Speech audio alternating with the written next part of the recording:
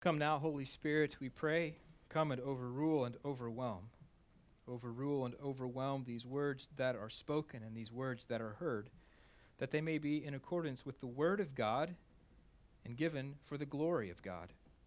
Come, Holy Spirit, and use this word to transform our lives. Help us to see Jesus, to know him more, and be his ministers to this world. We pray this in Jesus' name. Amen. Amen. Please be seated.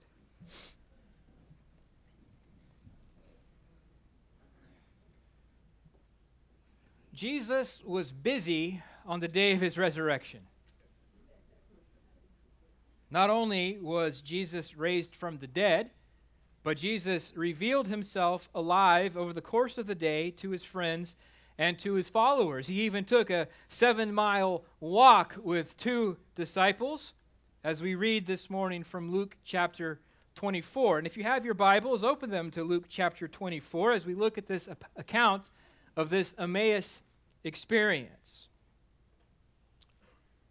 Here in Luke chapter 24, we're going to look at essentially 3 things. As we look together at this passage, we're looking together at this idea that the risen Jesus is found or is revealed first through Scripture.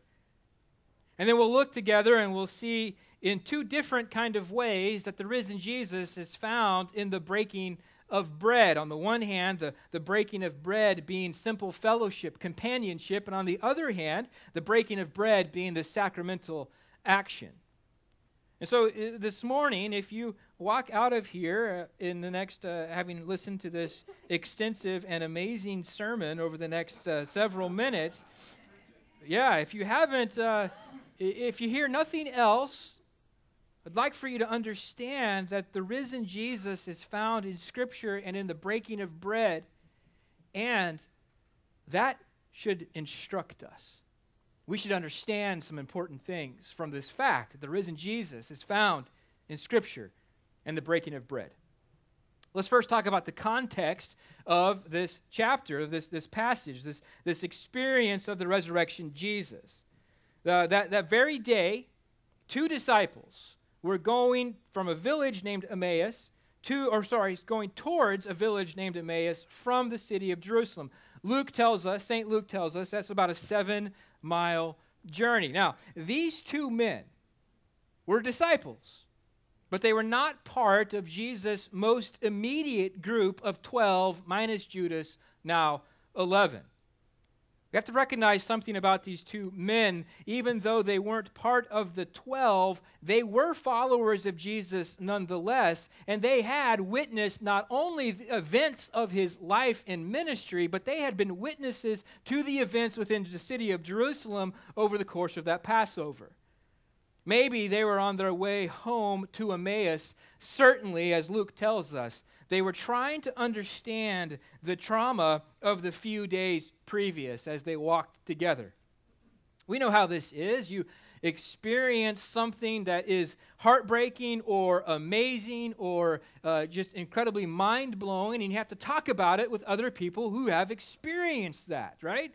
Anna and I have talked about the birth of our 2 children. I'm sure you've done the same thing. We've talked about how the Patriots are amazing and keep winning Super Bowls. And we've talked about... We're still hurt, I see. So they're talking about this, trying to wade through this. They're sad, St. Luke tells us.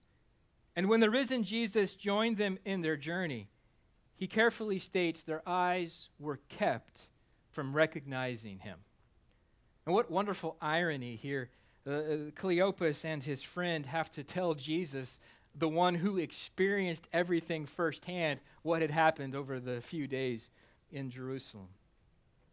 These 2 men, these 2 disciples, brokenhearted because of Jesus' death, they most likely were disillusioned, puzzled, doubting even. They walked along with this stranger who seemed to be ignorant of the events.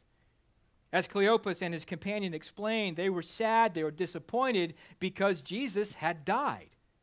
They had been following him as a prophet, mighty in deed and word before God and all the people. And more to the point, Cleopas says they had hoped Jesus was the one to redeem Israel.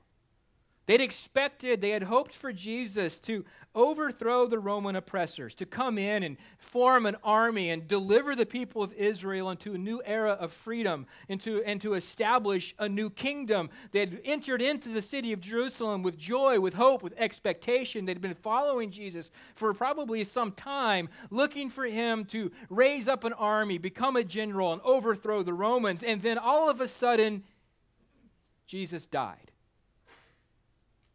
It was now, in fact, the third day since his crucifixion. And as Jesus died, the possibility of a messianic deliverance, the possibility that he would overthrow Rome, the possibility that their hopes would be fulfilled, had apparently died with him. But then something weird happens, right? That very morning, something unusual was reported. Something crazy was developing. To their grief and disappointment has now been added a twist of hope as the tomb of Jesus has been reported empty. Some of the women were a part of their company. They didn't see the body, and in fact, they'd seen angels. Some of the men, the disciples, also went and found the tomb empty. They didn't understand. This was a common enough reaction to Jesus and the events of that week. And so what we see here, these two disciples confused, these two disciples disillusioned, these two disciples puzzled, these two disciples with misunderstanding. Jesus comes alongside them in simple fellowship, companions with them, and he unfolds Scripture to them. And in this Emmaus experience, these two disciples find Jesus in the Scriptures and in the breaking of the bread. He said to them in verse 25, "O foolish ones and slow of heart to believe all that the prophets have spoken. Was it not necessary that the Christ should suffer these things and enter into his glory?" And beginning with Moses and all the prophets, he interpreted to them in all the Scriptures the things concerning himself. Cleopas and his friend still didn't recognize Jesus.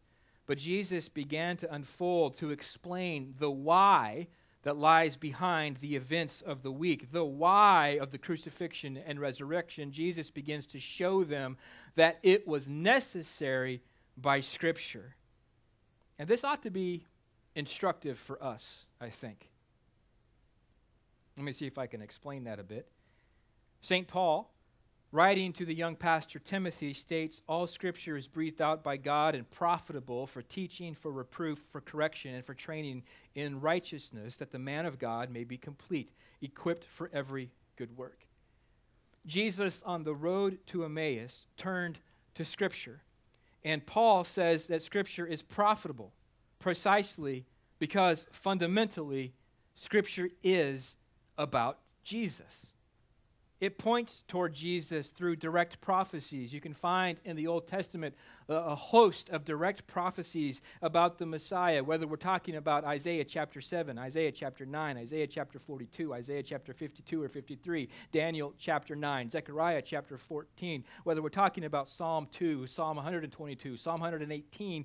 Can I go on? Yes. But whether we're talking about direct prophecies that only Jesus fulfills, or we're talking about shadows and types like the tabernacle, as Hebrews tells us, is a pointing towards Jesus, or the sacrificial system, as Hebrews tells us, points towards Jesus, or the Abraham and Isaac going up the mountain points toward Jesus. David in 1 Samuel chapter 17, as he kills the giant, points us towards Jesus. Genesis chapter 3, verse 15, points us towards Jesus. The whole of the Scriptures point us towards Jesus.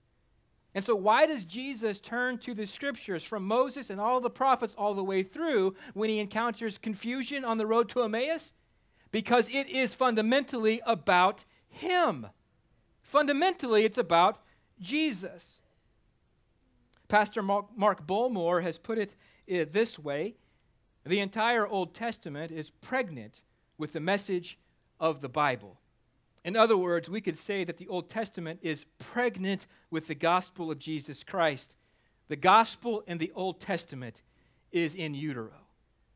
And so Jesus takes these disciples on a guided tour of the Old Testament and interprets his own life, his own death, his own resurrection through those scriptures, through Moses, through the prophets, through all of the Old Testament, that they might understand that these things were necessary, that they too might understand the Jesus event in terms of God's revelation throughout the course of Scripture.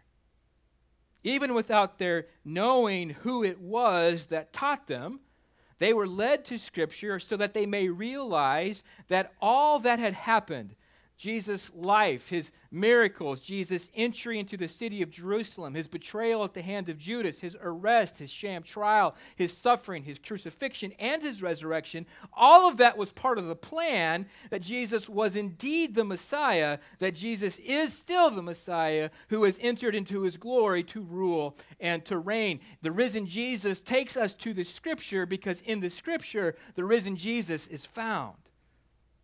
And this ought to be instructive for us. This helps us to see just how important Scripture is for life in Jesus. Folks, the reality for us is that we're far more like those who that Jesus talks about in John chapter 20 when he says to Thomas, "You have believed, but blessed are those who believe without seeing." And then John says in a few verses later, "I have written all of these things so that you may believe." There is an intimate and close connection to the level of our belief, the strength of our faith, and the time that we spend within the Word of God. Because the Word of God points us to Jesus.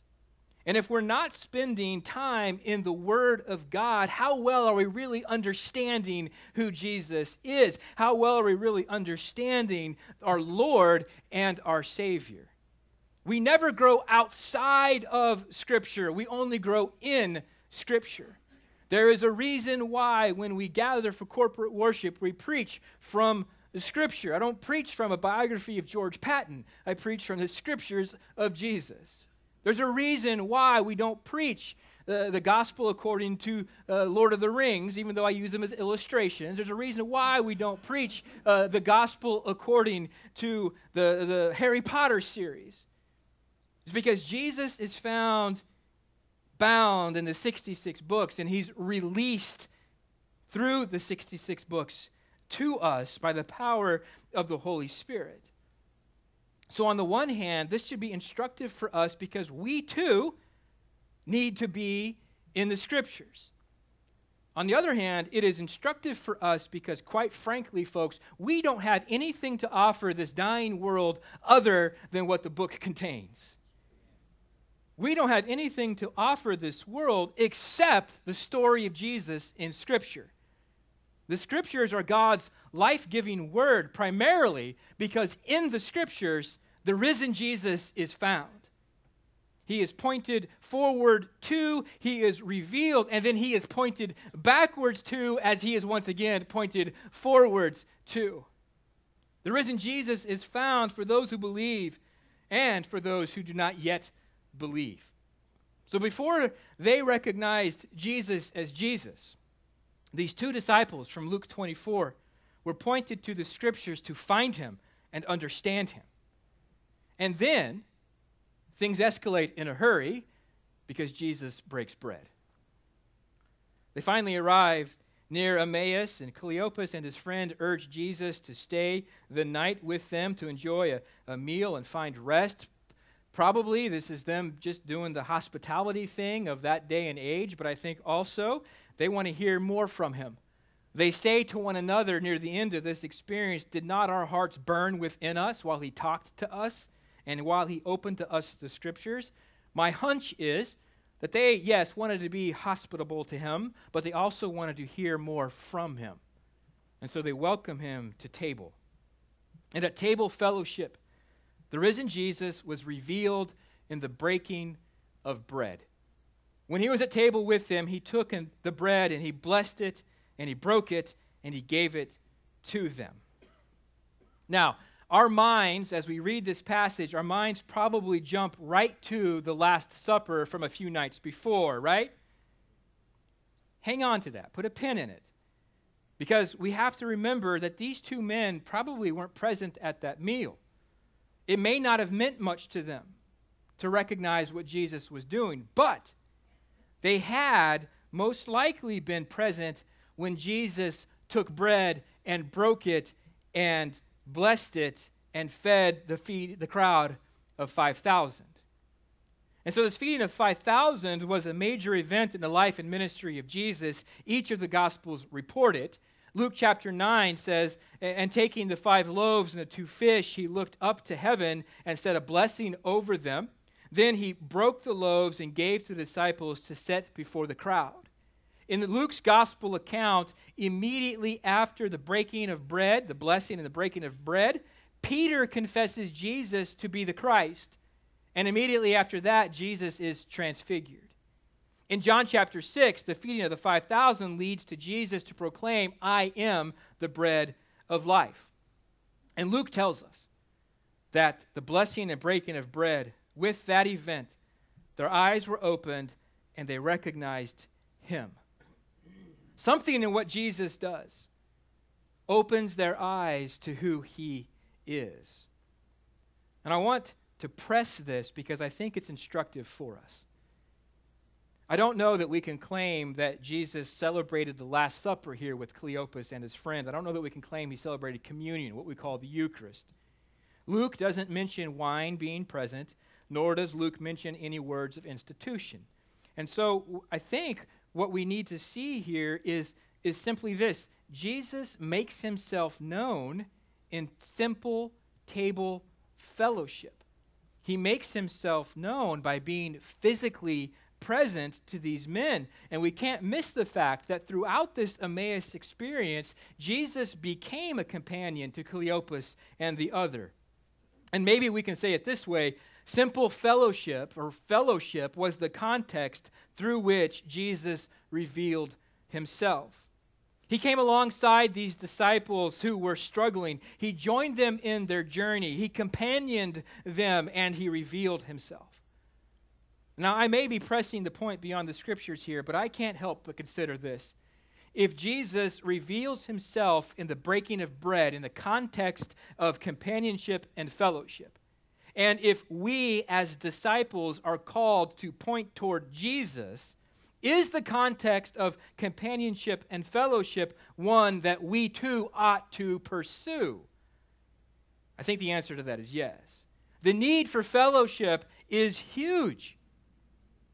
For believers to be with believers. In our simple fellowship together, Jesus can be found. Remember his words in Matthew 18, wherever 2 or 3 gather in my name, there I am with them. But this also has a mission purpose. Believers need to be in fellowship with non-believers. If Jesus reveals himself by being with people, then it seems to me at least that Jesus' people ought to point toward Jesus by being with people. And this is what I would call a context of invitation, a context of fellowship, a context of companionship, so that Jesus might be revealed by physically being present to one who, like the disciples on the road, don't yet know with clarity who Jesus is. Fellowship. Now, while we can't say or claim with certainty that Jesus was celebrating the Lord's Supper here, I have to admit that my mind automatically takes me there. Perhaps your mind did also. We must remember that it was within the context of the aftermath of feeding the 5,000 in John chapter 6 that Jesus proclaims, I am the bread of life. If anyone eats of this bread, he will live forever. And the bread that I will give for the life of the world is my flesh. Truly, truly, I say to you, unless you eat the flesh of the Son of Man and drink his blood, you have no life in you. Whoever feeds on my flesh and drinks my blood has eternal life, and I will raise him up on the last day. For my flesh is true food, and my blood is true drink. Maybe that's where Cleopas and his friend, maybe that's where their mind took them when Jesus blessed and broke the bread, to that statement where he says, I am the bread of life. And suddenly they realized in whose presence they sat. Suddenly they realized the stranger with whom they have been talking, suddenly they realized that the one who had taught them, the one who was now feeding them, was the very one who fed a crowd of 5,000, the very one who was crucified, the very one who was said to be alive, sitting alive among them. And they see it in the breaking of the bread. Jesus, when he took bread, he had given thanks, he broke it, and he gave it to them, saying, "This is my body, which is given for you. Do this in remembrance of me." And likewise, the cup after he had eaten, saying, "This cup that is poured out for you is the new covenant in my blood." Jesus makes it incredibly clear to us from John chapter 6, from Luke chapter 23, that Jesus makes it so pretty clear that he was to be found in connection to bread and wine within the fellowship of one another. The point is, the risen Jesus is made known through the Lord's Supper as his victory is celebrated, as his grace is received. And as a sacrament, that which the Catechism defines as an outward and visible sign of inward and spiritual grace, the Lord's Supper is used by God to create, strengthen, and confirm our faith in him. This necessarily means that the risen Lord is found in his spiritual presence in the breaking of bread. This whole Emmaus experience ought to be instructive for us. We see here that the risen Jesus is made known through the Scriptures, and we see our need to be in the Scriptures. And we see the content of what we have to share with others. We see that the risen Jesus is made known in the context of fellowship and companionship. And we see our need to be together in worship and service. And we see our need to be with others. We see that the risen Jesus is made known in the breaking of bread. We see our need to encounter him in the sacrament. This Emmaus experience is instructive for us as we seek to be the church glorifying God by blessing people with gospel ministries, that they may believe in Jesus as Lord and Savior and join us in building his kingdom. This Emmaus experience is instructive in this way. We may worry that we don't have the words to say. We may worry that we can't explain Jesus. We may worry that we aren't persuasive. Well, when Jesus explained his crucifixion and resurrection to Cleopas and his companion, he turned to Scripture. So maybe what we need to be worrying about is how well we know Scripture as opposed to what technique we may use or argument we may have. Not only have we been left with the Word of God, which points to Jesus and reveals Jesus, but we have been given the Holy Spirit to guide us in our understanding and in our speaking. The Emmaus experience is instructive in this way. We may worry that we have to have some kind of mind-boggling experience, a laser light show with smoke machines. We may worry that we have to have some kind of super colossal 3D motion picture in order for us to talk about Jesus. But all we really need is the context of companionship. All we really need is the context of fellowship. All we really need is to be with people. This Emmaus experience is instructive in this way. We may worry that we have to disprove other arguments, that we may have to persuade people that their salvation is dependent upon our powers and our gifts and our skills.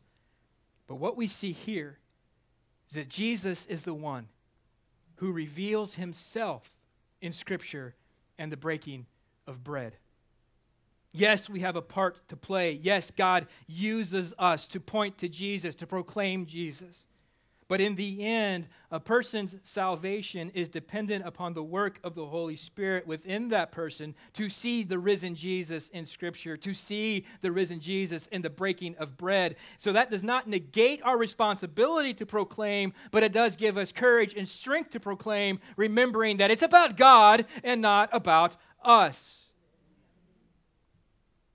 This Emmaus experience is instructive for us as Emmanuel Anglican Church as we seek to be a church glorifying God by blessing people with gospel ministries.